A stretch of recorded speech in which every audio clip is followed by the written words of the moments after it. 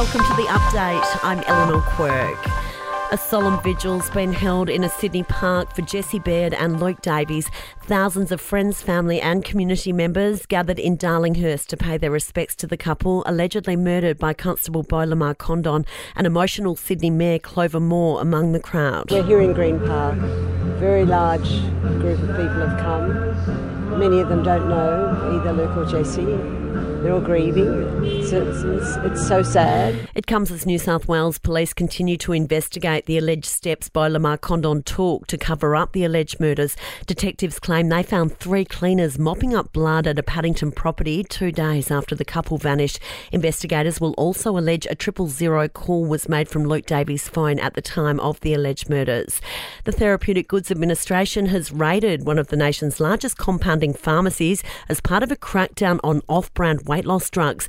Dozens of vials of the raw ingredient found in Ozempic, along with peptides and human growth hormones, were seized from Como Compounding Pharmacy in Melbourne. It comes as the TGA moves to ban the sale of pharmacy-made versions of Ozempic. Former Victorian Premier Daniel Andrews has been ordered to hand over his personal telephone and credit card records. It's reported Mr Andrews was personally served with a Supreme Court subpoena relating to a car crash involving a teenage cyclist in 2013. Sport and entertainment are next.